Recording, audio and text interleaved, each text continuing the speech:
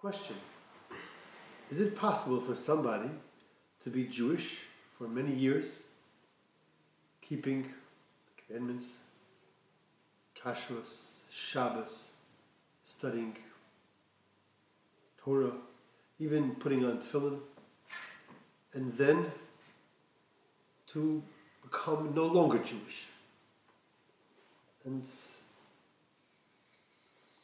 be free, so to speak, of all these obligations and change from being a Jew into a non-Jew? Sounds hard to imagine, but the truth is, such a thing is possible in the Torah experience. If a young child is brought by a parent to be converted to becoming a Jew by the Jewish court, before they themselves are ready for conversion, or if a child himself, when old enough, would approach the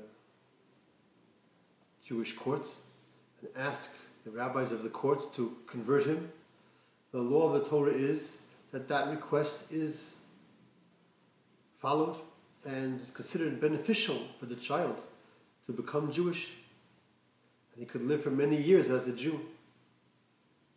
Well, of course, still a child.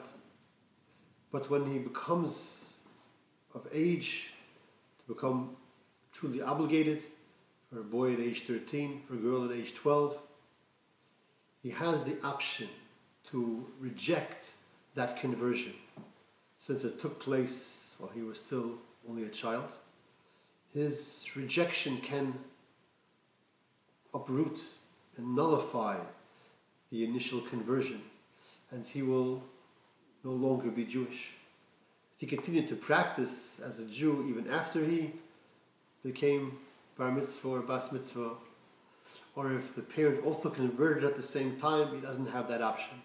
But if he was converted as an individual, he has the capacity to opt out, in effect, it's a stage of life where he has a real choice whether to be Jewish or not, to be a member of the Jewish nation, to be a member of the covenant with Hashem, or to reject that, or to step out of that relationship. It's relevant to us to give some kind of a background of sorts, some kind of a setting for an aspect of Jewish life that is done twice daily by men, that is recommended strongly even for women, that is essentially integral to the entire Jewish experience. And that is the aspect of accepting upon ourselves the responsibility, the mission, the obligation of our relationship with Hashem that takes place as part of the mitzvah of saying the Shema. An integral and perhaps most essential aspect of the mitzvah of saying Shema is Kabbalas Oil Malchus Shemayim, accepting that responsibility, accepting that mission, accepting that relationship upon ourselves. And it would seem that for there to be a real acceptance, the way to approach it is as if a person really has a choice, as if I was not yet obligated, as if I could be otherwise, and I am choosing it, I am embracing it, I am initiating it to enter into that relationship with all that it entails to be a servant of Hashem. And of course we might think that, is it really possible? I wonder, is it really possible to make a new acceptance of something that we have already accepted, that is already an obligation upon us? Certainly in a situation where we cannot choose to no longer be Jewish.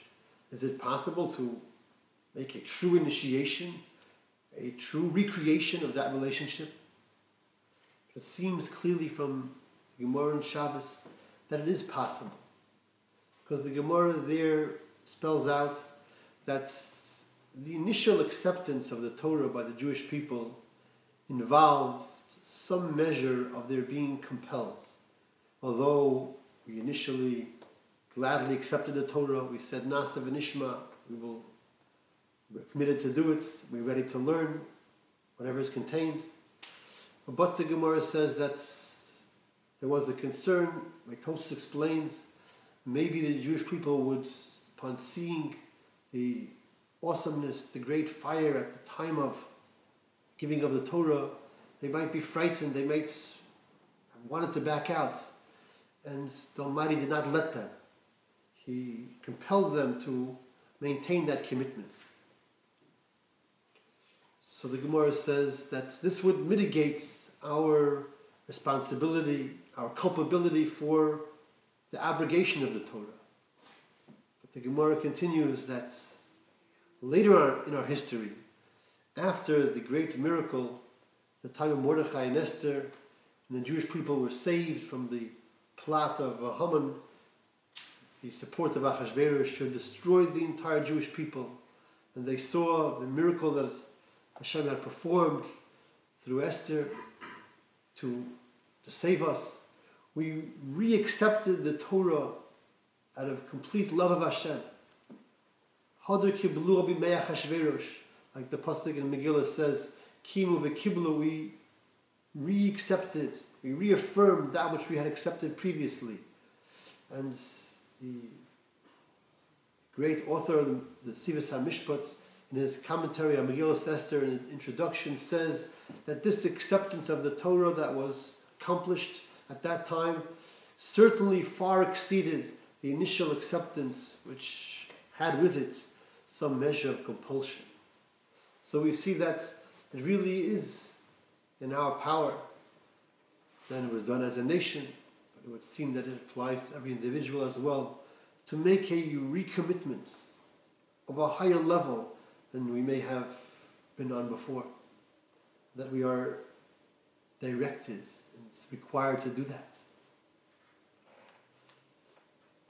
But of course, the obvious question will be, what is the meaning of accepting upon ourselves when we are commanded to make that acceptance?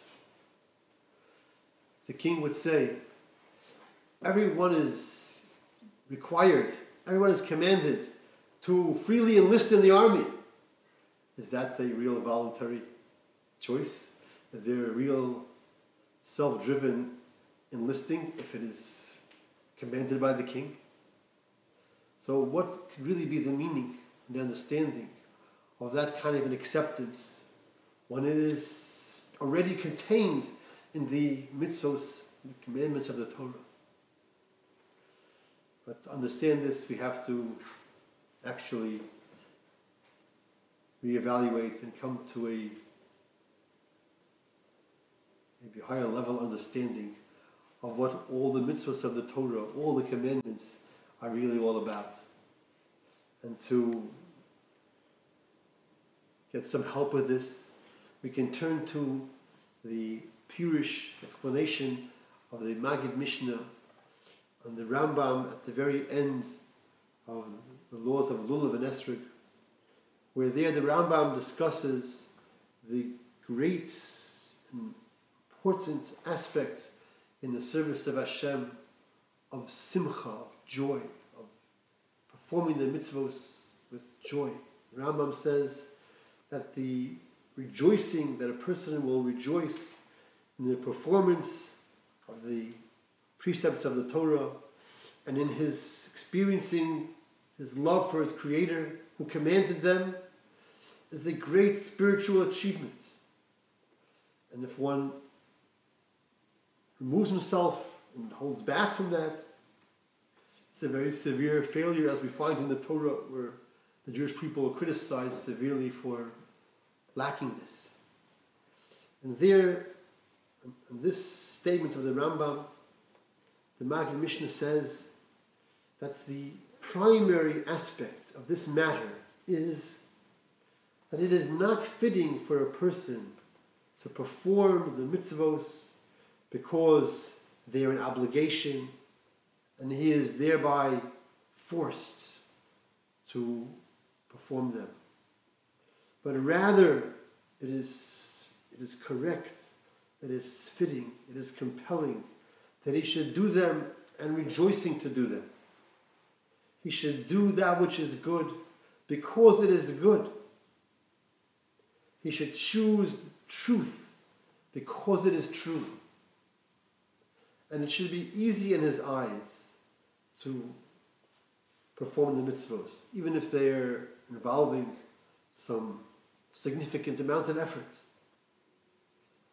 And he should understand that this is why he was created. This is the purpose of his creation, to serve his Creator. And when he is doing the mitzvahs of the Torah for which he was created, he will rejoice because this is of true value, of true lasting value, of true goodness. So the Maggid Mishnah is defining that a person is supposed to be doing the mitzvahs of the Torah not as, quote unquote, an obligation, but because they are good, because they are true. And it seems only with that understanding will he be able to rejoice in that performance. The mere fact of having been taken to be a servant of the great, mighty, magnificent, exalted King Hashem would not be a basis, would not be able to produce a real joy in the performance of the mitzvos. It's only if he has the love of Hashem and he recognizes that all the mitzvos are what are truly good and what are true. And in this context, from this view, the entire definition of the mitzvos as commandments is really inadequate. Because we think of commandments as, again, the imposition of the will of the commander. And in truth, they are really, essentially, only revelation. They are the revelation of the will of the Creator. And what is that will? That will is only to be bestowing the maximum good that could possibly reach the created being. And that's how a person is to understand the mitzvos. This is what is good. This is what is true. The recognition, the understanding of Hashem, the connection to Hashem. That's all just the revelation of what is truly good for a person, this world, and for eternity. And when he is serving his Creator, the service he is providing is, of course, not for the Creator's personal benefit. He has no needs. It's serving him to fulfill his purpose, to fulfill what he wants. What does he want? That we should come close to him so that we will be able to receive the good that comes from that. And that's all that the mitzvahs are. And in that sense, the need for that rededication, for that reacceptance, that new acceptance that a person can make on a daily basis, even twice a day, is shown to us by the Torah to be within the human capacity, and shown to us by the Torah to be necessary for a person to achieve its full completion, and possible. So he is being taught, we are being taught that this is how we can achieve our true potential for that which we were created, by accepting upon ourselves to be the ones who will carry out Hashem's mission for, of course, our own great and eternal benefit as he so desires. And that is what we are directed to do, and that's what we should try our best to do. Thank you very much.